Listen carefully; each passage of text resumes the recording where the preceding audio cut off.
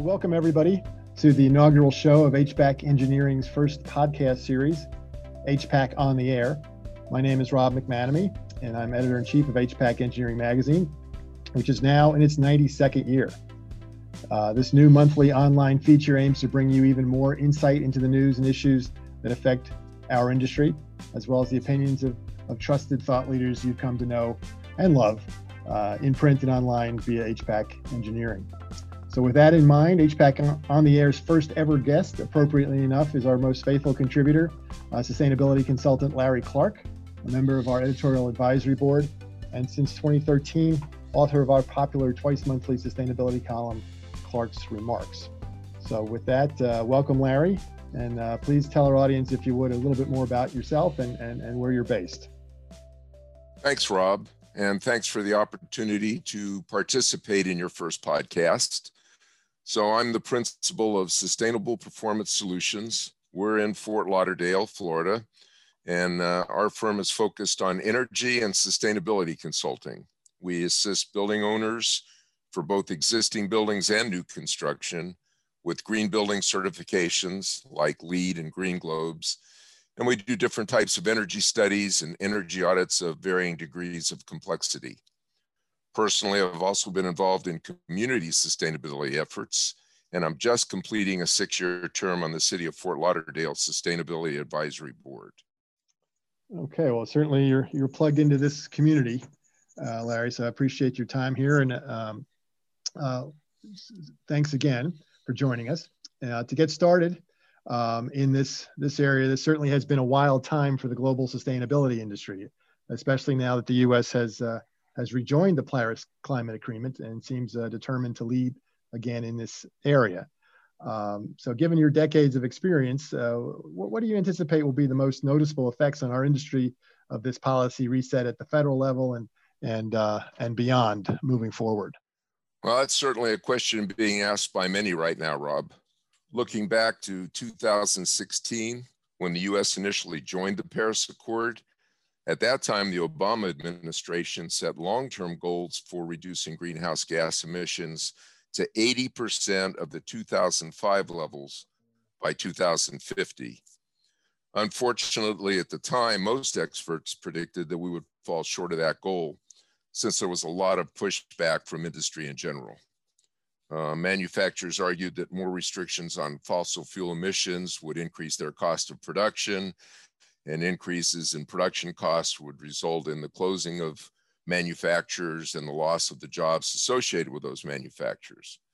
What they didn't account for, however, was the offsetting job gains and GDP growth that would be associated with the emerging clean technologies. According to a 2018 report by the Global Commission on the Economy and Climate, that green transition could create $26 trillion in benefits across the global economy by 2030. So I think in terms of the effect on US industry, the jury's out, and a lot of it will depend on how the manufacturers in our country choose to respond. Now, you did say trillion, $26 trillion, Larry? 26 trillion with a T. And that is, wow, wait, okay. Well, that would be certainly promising and hopeful in many areas. Right. Now, of course, that's global economy, not just the US. Right. Well, hopefully we'll have more than a few T's here as well, I guess, in that time frame. Now, speak for a moment, if you would, about something that happened over the holidays that some folks may have missed. Now, as you wrote at our website, hpac.com, in your Clark's Remarks column, I think it was either the first column of this year or the last column of last year, the Congress, after 15 years, had finally made Section 179D, that exemption for commercial buildings, permanent. Could you briefly just remind our audience why that was such a big deal? Yeah, I'd like to. The original 179D tax benefit came from the Energy Policy Act of 2005. Like you said, 15 years ago, almost 16 now. Right. That benefit is actually contained in Section 179D of the Internal Revenue Code. And it's usually referred to just as 179D. That allows the owners of commercial buildings to claim a tax deduction for installing renewable energy and/or qualifying energy saving systems and equipment. since its inception, that provision has expired and been renewed numerous times. And it's created a lot of uncertainty among both building owners and the practitioners like us who are actually engaged in the process. So the change made in the year-end bill made 179D permanent. It also added an inflation adjustment, and it provided for updates to the ASHRAE standard that's actually referenced in the code. There's a new update since those changes were enacted. Another bill known as the Green Act has just recently been reintroduced by House Ways and Means Select Revenue Subcommittee Chairman Mike Thompson. That bill, if it passes, would increase the maximum amount of the deduction from $1.80 per square foot to $3 per square foot, with the partial deduction, which is now 60 cents a square foot, increasing to $1 a square foot. It would also lift the a lifetime use of 179D and replace it with a once every 3-year limit. It would reduce the energy efficiency threshold from 50% to 30% above the referenced ASHRAE standard, and it would remove the interim lighting rules that have been in effect since the beginning. What's the new legislation that you mentioned that the other congressman had elevated? What would be the prospects for that moving forward, you think, given the current state of the new Congress? It's not going to be another 15 years, right? Hopefully. No, I think the Democrats have been more positively inclined about these energy savings kinds of bills than some of the Republican counterparts, and I think it probably has a pretty good chance of passing. Okay, all right. Well, that's good to know. Now let's our current issue that's out there. It's online right now. Is our January-February issue, our first issue of 2021. And in our What's New, What's Next feature, we had had some comments from you featured in there also of kind of your predictions for 2021 and beyond.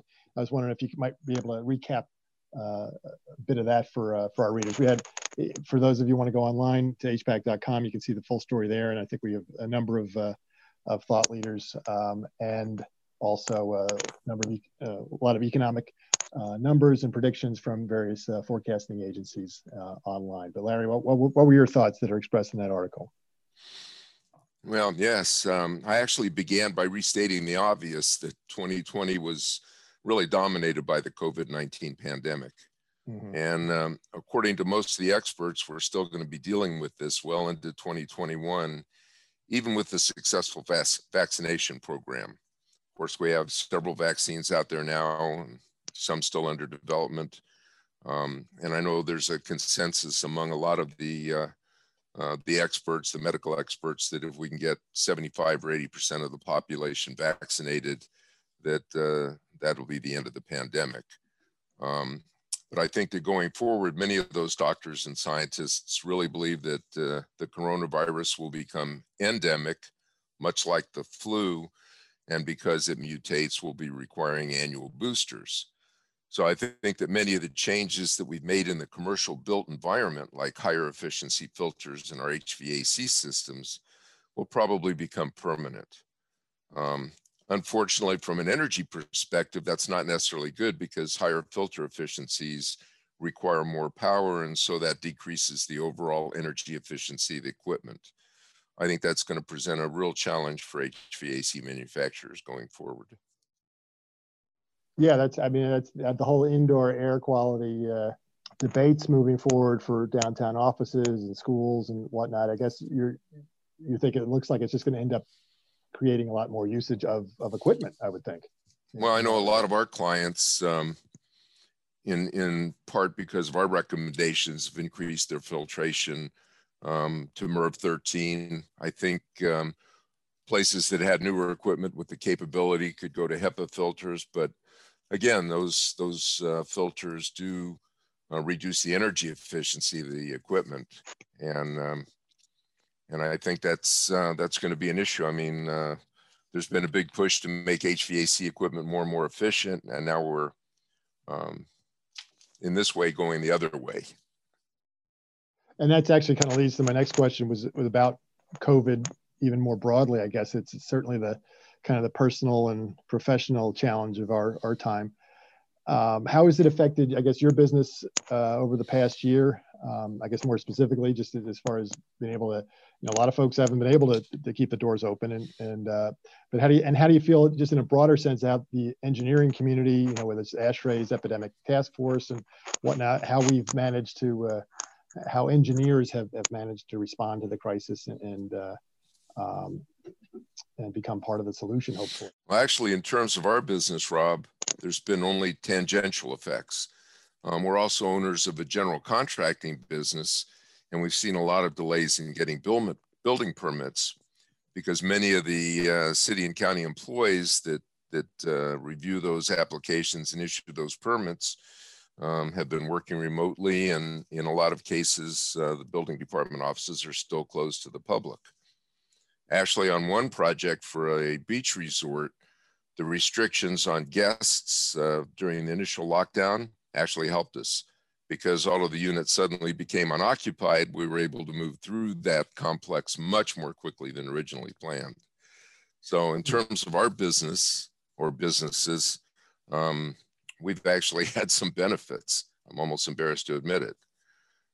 In terms of the contributions to the engineering community, I think that they've tried to get in front of a lot of the technical issues, things like the higher filtration efficiencies, air change rates, more outside air, ultraviolet systems, and that sort of thing. But even among ASHRAE members, there are a lot of differing opinions on the best solutions. I think that our elected officials should be relying more on the experts in all of the appropriate disciplines, medicine, epidemiology, engineering, economics, and less on politics in their decision making. And actually that leads on to a question I just occurred to me that I know a lot of times you're writing about, and from a global perspective as well, if people have been following Clark's remarks, or a lot of the reports are from Asia and or Europe or wherever innovation is happening. I'm wondering if you have thought of or seen anything in the last year that maybe has surprised you or really encouraged you about on the innovation front of that's come out of this whole crisis.